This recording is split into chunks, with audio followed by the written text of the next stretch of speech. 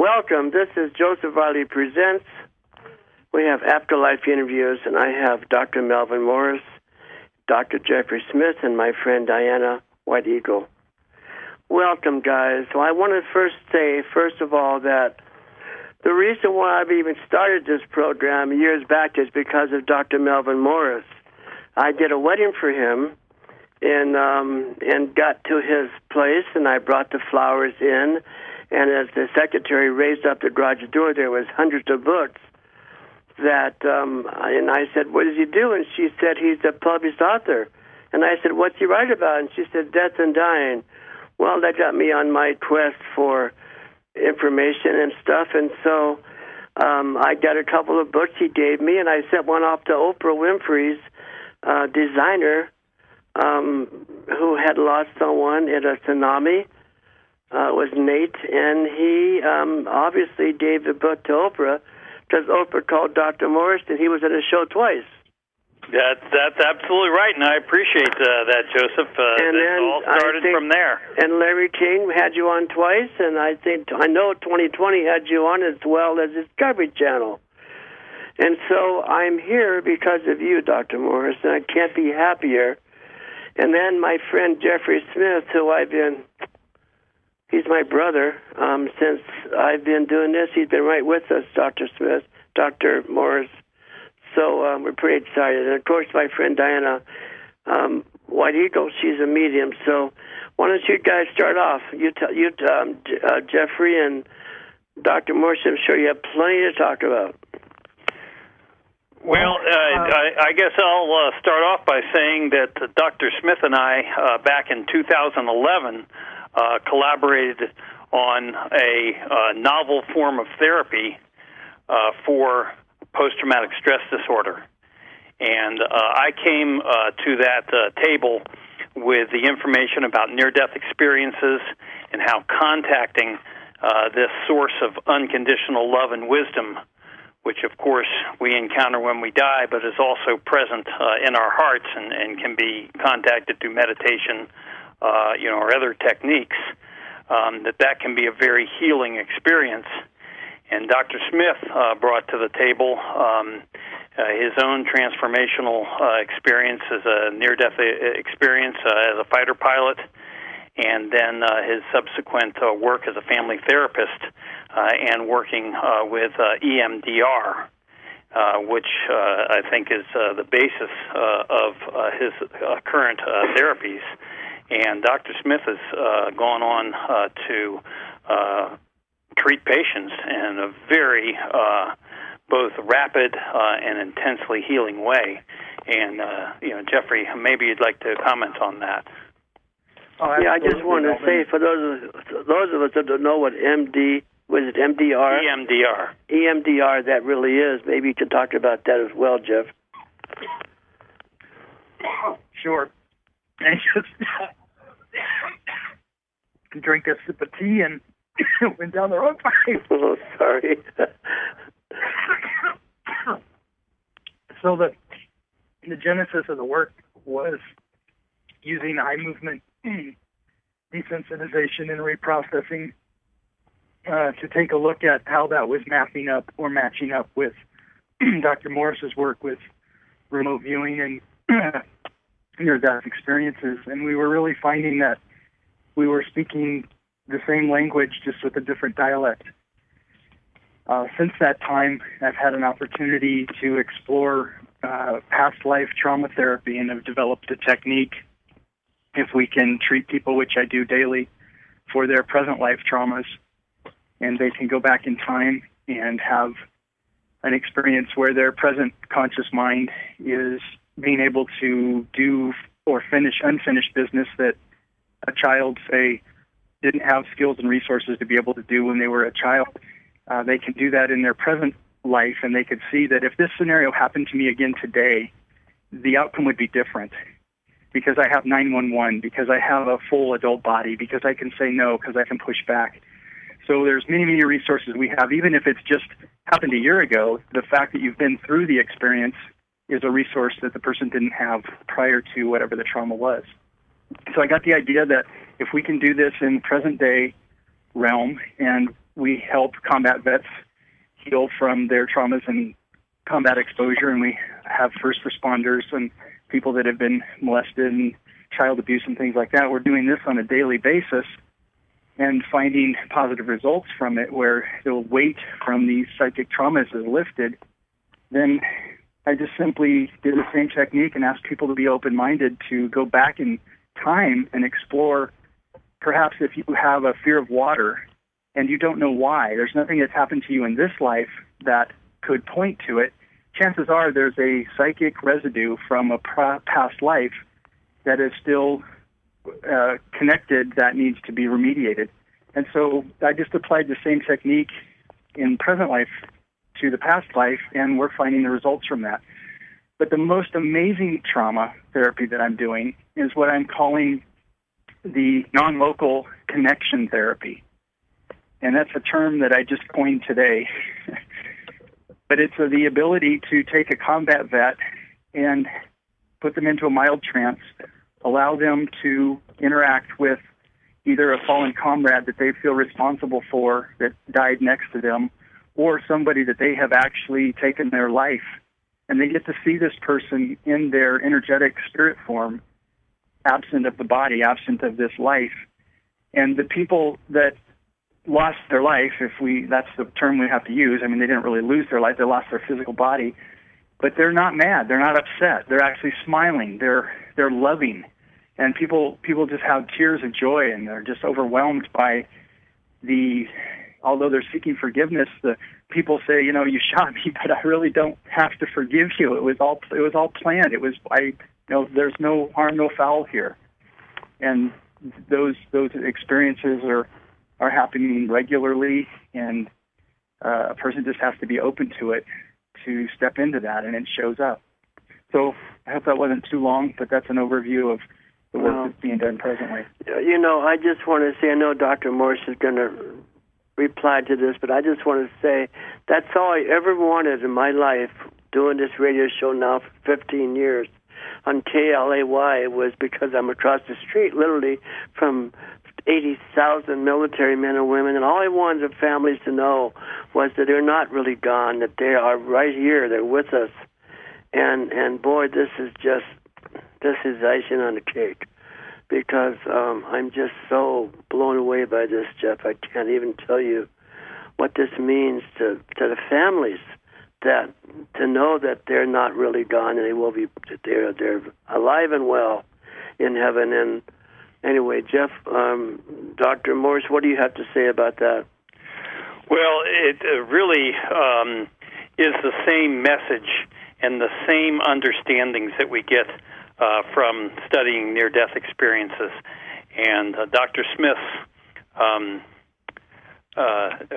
testimony, his work reminded me of one of the most powerful near-death experiences that I'm aware of, in which a Nazi prison guard later in life,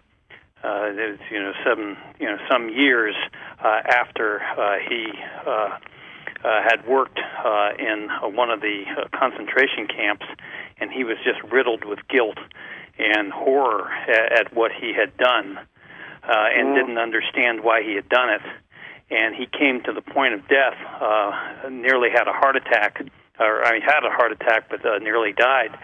And during his near-death experience, he was placed in contact after he goes down into the tunnel and enters into that non-judgmental, that unconditionally loving light, that light that we will all encounter. And in that light, he met many of his victims in the concentration camp.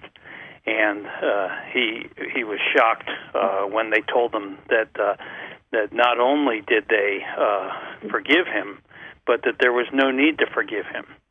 That, as a child once told me, the good, the bad, the happy, and the sad, it's all woven together to create this thing that we call life, that we're here to learn our lessons of love in. And, it sounds like Dr. Smith is, helping people to have just those kinds of experiences. You don't have to have a near-death experience to have the same kinds of insights and the same transformation. I want to ask Dr. Smith a question. Would it be fair to say that you're teaching your clients how to be their own mediums? Yes, Joseph and I were discussing that just a couple of days ago, and I've had the good fortune of interacting with some mediums, and I always felt a little jealous of why are they able to tap into the signal line and, the special people, if you will. And then all of a sudden the stuff started showing up in my office where it isn't going through me. I'm just somehow holding a space. I don't know the science behind it or really how to describe it. I just know that there's this energetic feeling that comes in, and if a person is open, then who they need to contact shows up for them. And it's just like right now, and they're describing it in such detail, like that person is really in the room. And somehow I'm not hearing a voice from this energetic being, but I'm getting the idea that what they're sharing, it's like I'm able to follow along somehow, and I know what's being said without actually hearing it. And I don't know how to describe that or it's like a thought. I have a thought that the person is interacting, and of course the person I'm working with is giving me just a little bit of dialogue to follow along. And I'm kind of there as just a way to guide them through that process. Sorry for the long answer to a very short question. Well, that's a beautiful answer, and I just was hoping that the medium that is working with us I was just going to say that. You read my mind, Doctor. I was going to say, we have a medium on here. Why don't we ask her what her thoughts are? Well, let me tell you what I think. What I've been shown is that we're all wired for this. It's just that we don't open ourselves to it, and we are told different things when we're younger, such as our imaginary friends, and all this stuff is just nonsense sometimes. And it is somebody from the other side coming over and speaking with us or playing with us. As I said, we all are wired for it. I'm just always so surprised when people find out that they can that they acknowledge that they have met somebody from the other side. What I find happens is that if you're thinking about somebody so much, and all of a sudden you can almost feel them in the room, they're usually right there next to you. And yes, you get a knowing about what they're saying. I don't actually hear the words, but all of a sudden I understand. And anybody can do this. That's my 2 cents. Isn't that how it is in heaven, Dr. Morris? Didn't we talk about that? Everything is you don't. I mean, you talk certainly, but you get to read each other's minds. It's a nonverbal level of reality. It's a nonverbal consciousness, and I love what Diana. I apologize, Diane, but I love what Diane had to say was that this is something that is inside each one of us, because that's what I've discovered with my recent work with meditation, particularly with ex-offenders, who you would think would be the most resistant to transformation, and yet each one of us has within us a connection with this divine source of unconditional love and wisdom. But it's also, when we say wisdom, that means it's information. And so at its heart, this is an informational reality, and so that means that the information about our past traumas, the information that is, our fathers, our mothers, our departed loved ones, they are still alive. They're still aware and present. I'm going to turn this back to the meeting, but there's so many things that I want to say from what Dr. Smith had to say. One comment I wanted to make was I have been studying the ancient texts of the Kabbalah, which are Jewish rabbis from 2,000 years ago. And these are men who spent their days and years in meditation and studying this nonverbal consciousness is what they called it, or God. I think most of us just call it God. And they found exactly what Dr. Smith has found. which is that when you communicate with this, what you're calling heaven, Joseph, or there's so many different words for it, but they all mean the same thing. And when you communicate with that, it's a law of the universe. It's a law of consciousness that on the other side, the corresponding piece of information, or which means your departed loved one, or whatever it is that you need to understand, comes to you. It's almost like a mirror effect with this ultimate reality. And I mean, these are the masters of consciousness. Tibetan Buddhist monks discovered it. The ancient Jewish rabbis discovered it, and now we're rediscovering this ancient wisdom, and we're able to put it to practical use. I'm so impressed with the work that you're doing, Dr. Smith. You're taking something that's in theory, and you're making it real. And I wonder if Diane can comment on maybe transformations and healings that she's seen with her work. Yes, actually, I get a lot of people who are about ready to commit suicide, and I'm like the last resort that they come to. I'm usually, of course, I recommend them going to see somebody like you guys. But I can give you a couple of instances. I had this lady who came in to see me, and she was a lovely older lady, and she wanted to speak with her husband. And he had passed. They had been married happily, which I found amazing, for 53 years. And wow, that's usually, it's come and go, and maybe, just maybe, it's a lucky one that had. He's probably a saint somewhere. What? I say he's probably a saint somewhere. Yeah. Yes. But anyway, she missed him so greatly that she had come in to see if it would be okay if she left. And she was going to go meet him. And he's going, no. He showed up right away. And he's going, no, it's not your turn. You have to stay here. You still have work to do. I can see you and I can talk to you, but you can't come over here yet. It's not your time.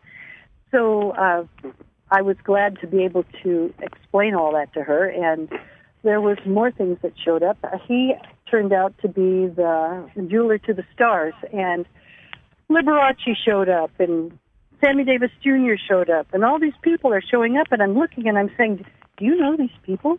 And they're showing me like a brooch of a piano and rings and bracelets, and I can't miss who these people are because I'm going, really, you know these people? And she goes, oh yes, he made the jewelry for them. But he said, no, don't you dare come up here.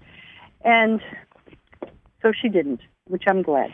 But go ahead and you can talk about this, because I can just tell you stories of what happens. I bring closure to people, and I let them know that it's okay. There's many levels of heaven I've been shown, and I have also been shown that you get this wonderful body. And you do most everything you do down here, except there's no pain, sickness, or disease, and there's love permeating the air, and it's heaven. But I want to talk more about that too, Diana, because we have lots to talk about heaven. But I want to say something to Dr. Morris. Go ahead. I had you on my show a couple times, and the last time we had you on a show, I would like you to just slightly tell. I don't think Dr. Smith heard the story, but you had said that you were doing your traveling around talking to people, and I think it was a Mormon or a lady was very religious, and she asked you if you ever prayed before, and you said no. How do you pray? Oh, remember that story? Can you tell that story briefly for us? Oh, sure. I think it impacts what we're talking about now. But before I tell that story, Joseph, I've got to tell a different story just briefly, because what Diane said just so impacted. Good. what she said was in her mediumship, she finds that our departed loved ones, people on the other side, are saying things like, it's not your time yet, you have a job to do, etc. Well, that's one of the most common findings with near-death experiences as well, which to me is just another piece of evidence and validation that we're all talking about the same basic common experience. And I remember very vividly a young man who nearly died from a near-fatal drowning, and he went up into heaven and was told very firmly, "Go back, Bobby, you have a job to do." And he didn't want to leave because, this is such an amazing, wonderful experience that he was having. And he said, no, I won't go. And he had the perception of her almost being thrown out of heaven, being thrown back down the tunnel, kicking and struggling. You have a job to do. And then it's interesting, I said to him, so what was your job? What was this job that you had to do? And he says to me, I told you what my job was. I ran a small construction company. I've got 6, young workers that these numbnuts would never be able to get a job if it weren't for me. So that was his job here on Earth, was to run a small construction company. And and have these loving relationships with his helpers. And while you're talking about that, I did a film. I told Dr. Jeffrey Smith about this a while back. Maybe 10 years ago, before this was really as popular now as it is. And I wanted to go on Craigslist, and I wanted to talk to people who had near-death experiences. And many, many, many showed up. But I found about 10 that were, pretty credible.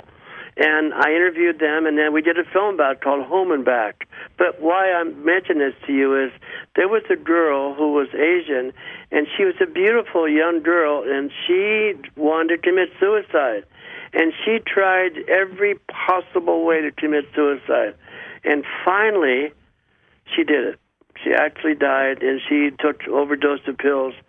And she came back, and she was told that her job right now is to go around and tell people this is not what you do to take your life, because if you do, you have to come back and do it over and over again until you learn that lesson.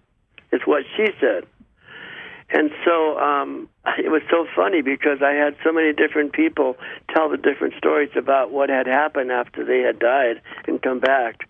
But go ahead and tell your story now, if you will, Dr. Morris, about the what you did with this gal. I think. Yeah, I would like to, because again, I think it really reflects on Dr. Smith's work and Diane's work. Is that after I had studied near-death experiences, our research team then wanted to know how could this really occur, and not our own group, but Mario Beauregard, who's a neuroscientist at the University of Montreal, and a group down in California who are also studying this. We collectively came up with the idea of a God spot, that we actually have an area in our brain which allows us to connect to this greater universe. And so I was on a radio show in Utah, in Salt Lake City, and I was explaining this, that we have an area, it's our hippocampus and our right temporal lobe, and it seems to be our link to what people call God, and that we can access this through meditation. We can access this, it's the vehicle which allows us to have the near-death experience when we die, etc. And the woman looks at me and she goes, but you've never tried to use this area of the brain yourself? And I was like, well, praying is something I did when I was a kid. But, I was, trained at Johns Hopkins. I had the sort of the scientist's view of all this. It didn't penetrate into my heart as yet. And so I told her no, and she said, well, you should try it sometime. You might be surprised. And I actually asked her, I said, well, how do you pray? And she said, well, I pray the same way I was taught as a child. I kneel at my bed before bedtime, and I ask forgiveness, and I ask to talk directly with God, and I think about the people that I love and the loving connections that I have, and then thinking about the different people that the blessings that she would like to have. Some person suffering from cancer, somebody having a troubled marriage, or whatever, and asking God to intervene. So I did it that night in my hotel room. I just felt really silly doing it, but I thought, what the heck, I'll just try this. And I asked during this prayer experiment, if you will, I said I wanted to know what the near-death experience was like. I wanted to have the same experience that these children had. And then, just being the way I was, I don't recommend that anybody hearing this, say this, do this. But just being the sort of the rational person at the time, I put a limit on it, because I didn't want it to, I didn't want like 3 days later to, I've really said this has to happen within 24 hours, and it has to be something that I know is real, and I'm going to give it 24 hours. And, Joseph, I totally forgot about it, because it was just something that was real awkward. It took me like 10 minutes, and so I flew down to L.A. and, had the whole day of radio interviews, etc. And that night, I was in my hotel room again, just wondering what I was going to do, and looking at the little mini bar that they have there, and then boom, it just happened to me. I just suddenly, I was no longer in that room, and I was in the light, and it was all around me, and it was in me, and I was in it. I was part of it. I felt that I finally understood all the questions that I had, but I didn't seem to have any questions. It was just a knowing. It was just an understanding. And it was sort of an aha. So life does make perfect sense. All the things that we struggle with are here for a reason. And then, Joseph, I thought to myself, I wonder how long this is going to last for. It seems like it's been going on awfully long time. And then, boom, that was it. That ended it. And I was right back there in the hotel room, and I looked at the clock, and it was 24 hours to the minute. Oh my gosh. After I had that prayer experiment in Salt Lake City. But I want to ask Dr. Smith a question. So how do we know that these things are real? I mean, that's a question that a child, once asked me about his near-death experience. And, what's been your experience? How, is this just something that you're capturing the imagination of your clients, or are they actually communicating with their fallen comrades? I think Diane would like to know the answer to that. How do we know? I know the answer. I'm going to give my 2 cents as soon as he answers. How do we know, Dr. Smith, if this is real? The answer is yes to both. So the last time I did some research on consciousness, the breakdown of the mind was 18% was conscious, and about the other 82% was some division of subconscious and unconscious processing. And the difference mainly is that the conscious mind has some better idea of what's real and not real, but really everything to the subconscious or unconscious mind is real. So whatever's happening is real. The experience is real. We go to a movie and we cry, we're having the experience as if it's real.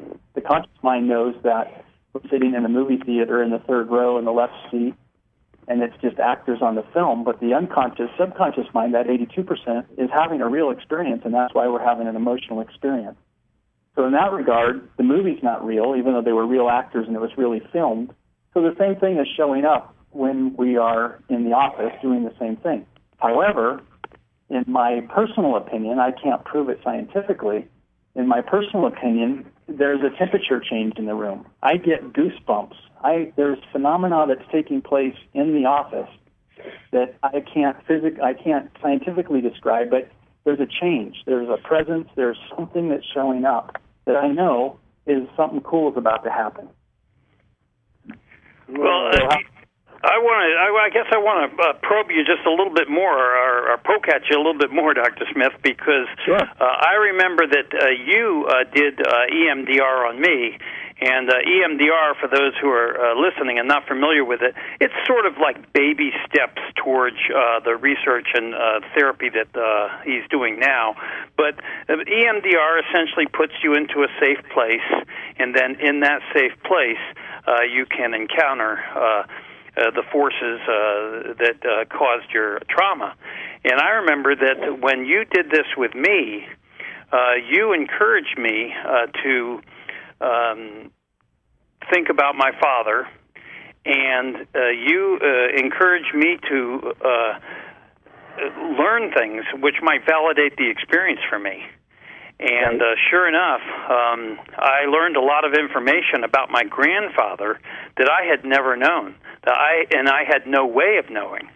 And but it seemed like that you had you had wanted me to to go in that direction, just so at least my rational mind could be challenged a bit. Because sure enough, I went to my mother and talked to her about some of the things that I had learned in the session with you, and they were absolutely right on, and yet it was information that she had actually even forgotten, and certainly I had never known and had no way of knowing.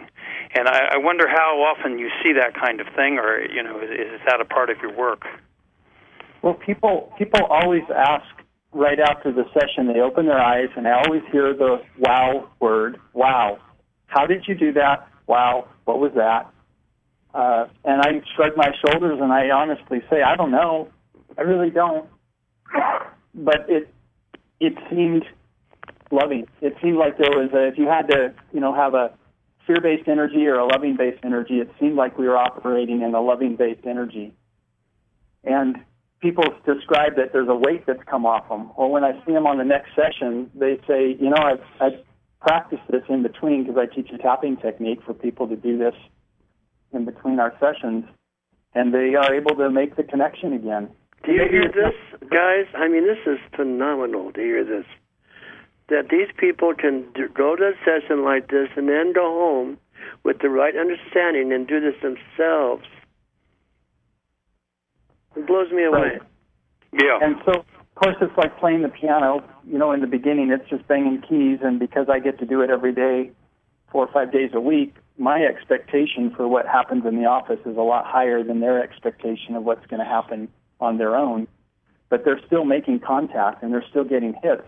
And the people that practice this on a regular basis, at some point, it's like mom or dad's with me all the time now, or my dog, or whoever they want to connect with is around them consistently, and honestly, I love working with dead people. If I had a whole office full of dead people, I would much prefer to work with them than live people, because they're cool, they're happy, they're great. I have to put a correction in here. I've been corrected. If somebody tells me they're dead people, I've been told, no, we're not dead. We just have left our earthly body, and we have this new body. We're very much alive. We've never died. I had Diana, a couple people who I just gave the phone and said, "Here, this is my friend Diana, talk to him." They had no idea who she was or what the deal was. And what's so funny is, because they're so excited to talk to us, they're so excited to, if someone stands up to, and they want to push them out of the way so they can get a hold of this person to say, "I'm here. I'm your Uncle Harold.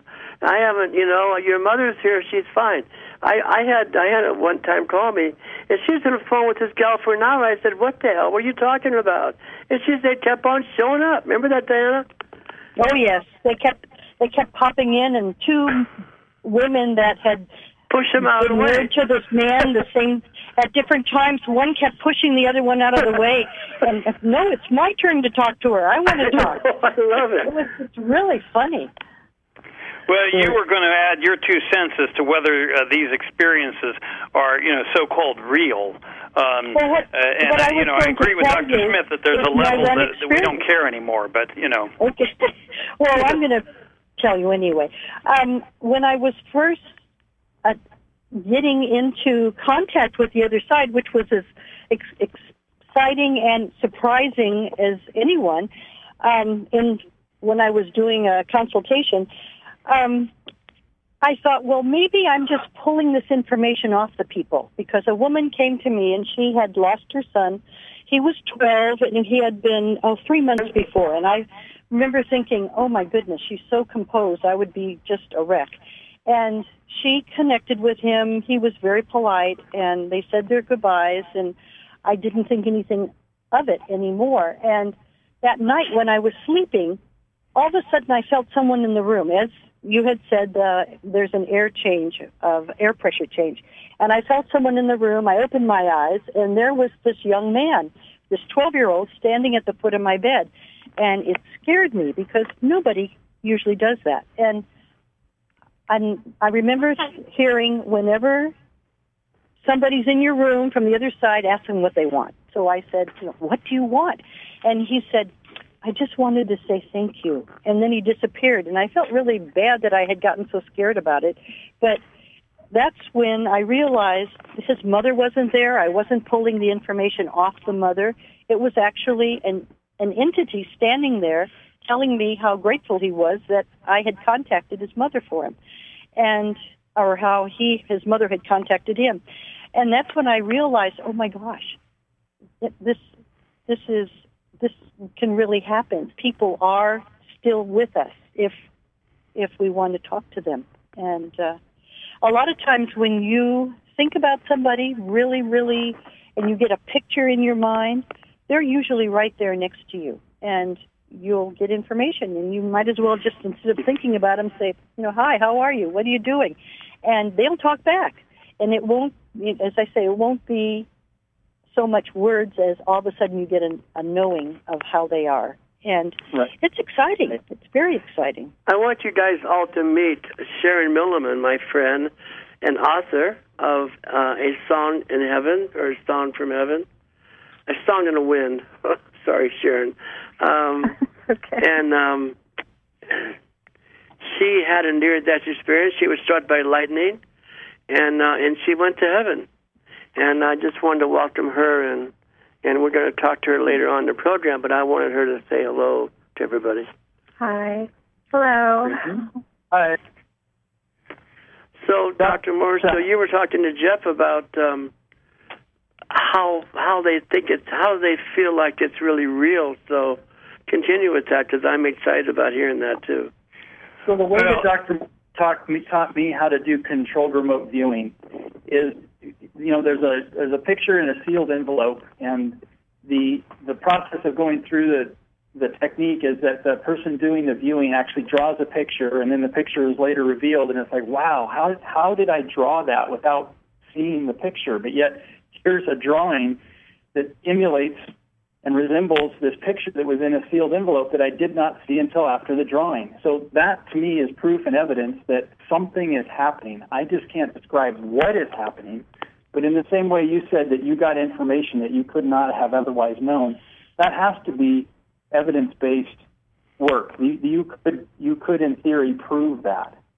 So, yes, I completely agree with you. I was challenged by a young man. He was maybe 7 or 8, and he had a very profound near-death experience. I loved his experience. He said that he went down a huge noodle, and then he corrected himself, and he said, well, it couldn't have been a noodle because noodles don't have rainbows in them. And, of course, he was describing what other people call the tunnel. And then when he finished describing his experience, he said to me, but was it real, Dr. Morris? Was it real? Because if it was real, then you have to tell all the old people, that when we die, we actually return to this ocean of unconditional love that we're all constantly surrounded with. That Diana has described so beautifully. That's ever present with us. So I learned to do controlled remote viewing. I had the military controlled remote viewers who really know how to do this as part of America's psychic spy program. the guys that helped to find Saddam Hussein. They found downed aircraft. They've won just about every civilian award that our nation can give for service because of their remote viewing. And they taught me how to do this, and I realized, as we go into this, for lack of a better word, this other side that contains all information and all knowledge, that we can come back with a little piece of knowledge, or as I've taught it to other people, and I've described it to them as you're going into the mind of God, and since God knows everything, we can come back with a little piece of information, and that little piece of information in controlled remote viewing is what is the picture, to describe a picture that's in a sealed envelope that you have no other way of knowing what it is. And sure enough, really, anyone can do it. Dr. Smith is very skilled at it, but really anyone can do it. And for me, that's a validation that we do, in fact, contact our dead relatives, what people loosely call God. I think that that's one huge piece of scientific evidence. And just, for those who are listening that are wondering, is this science? Controlled remote viewing has been published for over 50 years in scientific journals, including Nature and such as that. So I think that we're on sound scientific ground. And now we're talking about the clinical uses of it, how mediums can use this to help their clients, how someone as gifted as Dr. Smith can use this to treat people with post-traumatic stress syndrome. We're past worrying about, is this real? And we're now to the stage of, we're out of the wow stage. We're now into the how can we use this information stage. Yeah.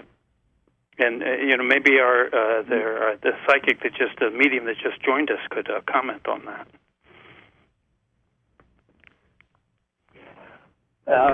In lieu of that, there's a comment I got to make. I'm just dying to get this piece out. A really quick anecdotal example of how I'm using it in therapy. 55-year-old woman coming in with grief and major depression at clinical levels, agonizing over her absence at the time of her mother's passing. So she went home to change her clothes, take a shower. Her mother was dying in the hospital. She missed it. And as for years later, guilt-ridden and just stricken with grief over I wasn't there for my mother, and my mother died alone. That was her belief system. And without being rude or insensitive, I start laughing, and she's like, what are you laughing about? And I said, your mother wasn't alone. Nobody's alone when they die. And I'm saying it with such confidence and such certainty that it piques her curiosity. And so then I put the pulsars in her hand. I go through the protocol. And sure enough, she sees her grandfather show up with her mother. She sees a pet show up with her mother. And all of a sudden, she starts smiling. Here's this guilt-ridden all these things. And she now then gets to discard her previous beliefs. And then the most profound thing comes out of her mouth. She says, I was hanging on to my guilt as the only way to preserve my connection with my mother. See, that's so true. Oh, that is so true. And sometimes it's even worse than that. I'm sure you can give us examples, Dr. Smith, of how we often hang on to the unresolved arguments, the bitter fights that we've had, the toxic relationships that we've developed with people, but we hang on to them because it's our only emotional connection. Wow. And maybe you've seen that happen and treated that with your therapy. I don't know. Absolutely, but now we have something to replace it with. Now we have, hey, you can do this tapping technique. You can ring mom up just as easy as pushing that button on your cell phone and calling Dr. Morris and he says hello. You can ring mom up with the tapping exercise and she shows up. I've never had a departed loved one or one who's transitioned not show up. Only never has that happened. Now, are these tapping exercises what they call emotional freedom techniques? Very, very similar to that. It's just EMDR with them using the fingers on the legs or the shoulders rather than having the pulsars in their hand. So and I know that you're an EMDR trainer, so this is sort of EMDR on steroids. Is that or have you taken it to an entirely new level?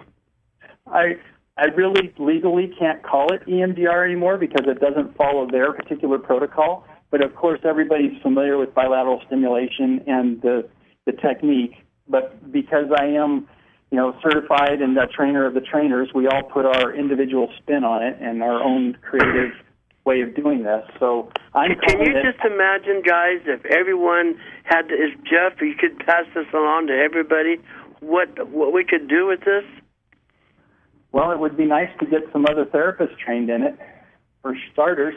That would be, Well, I would like to see a meeting of the minds between therapists such as yourself, Jeff, and mediums who are doing this kind of work in the trenches.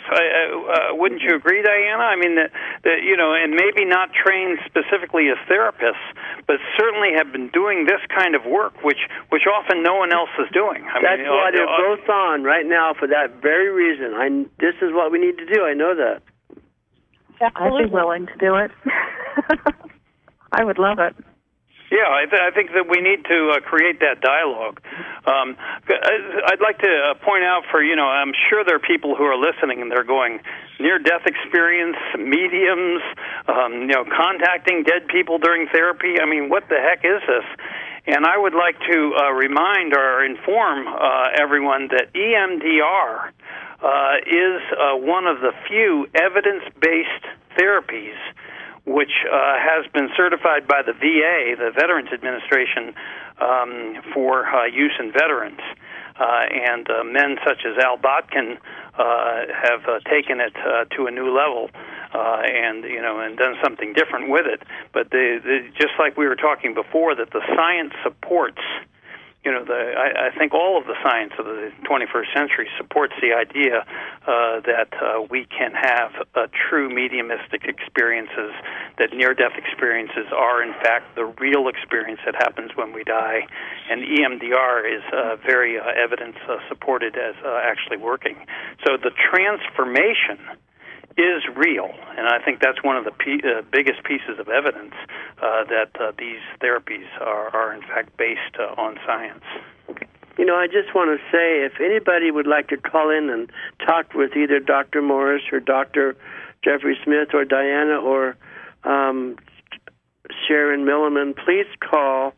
It's 888-627-6008. That's 888-627-6008. And they'd love to answer questions for you if you have any questions. I'm so excited about having this show. I've wanted to do this for a very long time with you two and you and Sharon. And, I had said to Jeff, how do you feel about bringing some mediums in this program? And, of course, he said, yeah, he wanted to do that. Because, it just made sense to have this all work out together, because I had it not been for Dr. Morris, I would be in some corner someplace not knowing what my name, because I had a loss. My ex-wife died, who I was very close to, and my mother. And I know that she's just fine. She's back to being 35 again. So I want people to know that there is life after death, and there is heaven, and they're having a ball. I'm told that they have dinners and they have gatherings and birthdays and with all those stars up there, of course, you're going to have concerts. Well, thank you for those words. I wanted to ask the mediums again, though, whether they see themselves as informal grief counselors. And I'd like to point out that, unfortunately, in the United States, the grief counseling literature doesn't deal with spirituality. If most of the death and dying literature doesn't deal with spirituality, and so often mediums. I wonder if you two agree with this. That often mediums are the place that people that are struggling with grief have to go to. Well, sometimes this is Diana. The people that come to me, particularly to speak with their loved one, usually would like some closure to find out where they are and that they transitioned properly and that somebody met them. And, I mean, it's all, as we know, there's like a whole welcome home party up there. They're so glad that, you know, they finally made it back. Where down here they're all crying. But, yeah, maybe Sharon has something to say. Usually when people come to me, it's usually the person that's passed on, and they usually just pop up. And they've already, they're looking for the person that's alive.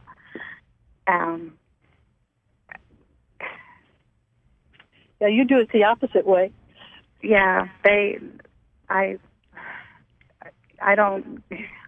I'm not usually the one that goes to the person that's passed on. It's usually the other way around. They just pop up to me and come to me, and so they see you as an open conduit, that you're sort of a safe place that they are, you know, that they, like a portal, if you will, that they can come to. Yes. That seems to be the way it works. I don't know if I have some kind of flashing sign above my head that says, if you're dead, come to me, or what. I don't know. It seems to be the way it was ever since my NDE, but it's fine with me. I was just told we only have about 2.5 minutes left, guys, and I can't believe this has gone so fast. Wow. Well, maybe each one of us could quickly summarize in these last few seconds. You know, Dr. Smith, what have you learned, and what do you have to share with us? Well, it's just so exciting to be in a time in history where we're more open to this in the Western Hemisphere now. Most of this is all ancient wisdom that we're really just learning now. It's neat for me to see in my industry that other therapists are open to this, and it doesn't have to be clinicians. We can actually be healers. And that's pretty exciting. And I'd like to say that I think it's remarkable that I'm a Hopkins-trained physician that did my research at Seattle Children's Hospital and the University of Washington, and what I learned from children is exactly the same as these mediums have discussed today, and complements and dovetails perfectly with the work that Dr. Smith has done, and yet we all come from such different backgrounds. Sharon? We're going to wrap this up, so what do you have to say? Yeah, we're so happy you joined us, Sharon. I just want to add one thing. When you were discussing prayer, and you were going through the different bits that you do, just everyone, don't forget to say how grateful you are. And then what, if you have time, what you're grateful for. Because it's very important to be grateful. Oh, I do know that, yes. I want to say that we're going to do this every other Sunday, guys. We're going to continue this conversation because we have so much to cover. And if you'll join me, I would love to have you back. I just can't say enough about this. I have such hope for families who have lost their loved ones, and also for post-traumatic stress. Because, as you know, 25 to 30 people take their lives a day for suicides with post-traumatic stress. Well, I'd like to say I'm extremely grateful to you, Joseph, that you've brought us all together. And I'm grateful to the creative force in the universe that's put me in a position where I might be able to help somebody else with what I've learned, and and be able to pass along some of what I've learned. I'm very grateful for that. And we're all exactly where we're supposed to be. Yes, exactly. Yes, exactly. And Diana, give people your email address if you want to have a reading. Oh, okay. It's DianaWhiteEagle.com, and it's White, W-H-I-T-E, and then Eagle, E-A-G-L-E. So make sure you put the 2 E's in, and it's DianaWhiteEagle.com. That's my website, and you'll find my email address there, or you can just talk on my website. And Sharon, we're going to give you the same information with Diana, so people get a hold of you as well. Oh, okay. Because I know Sharon has got this book, and I just want to briefly say that I'm going to do a live show with the story of the picture or the book that Sharon has written, and we're going to tell it's a Song in the Wind, and we're going to do a live show with the choir and the whole thing. So we'll talk more about that later. Well, everybody, thank you so very much for being a part of this. I can't thank you enough for. It was hard getting started because it's such a change compared to our last show, but we got it all together now. So next week or next time we do it every other Sunday. So it'll be the Sunday after this. We'll be on the air again. I hope you guys will join me.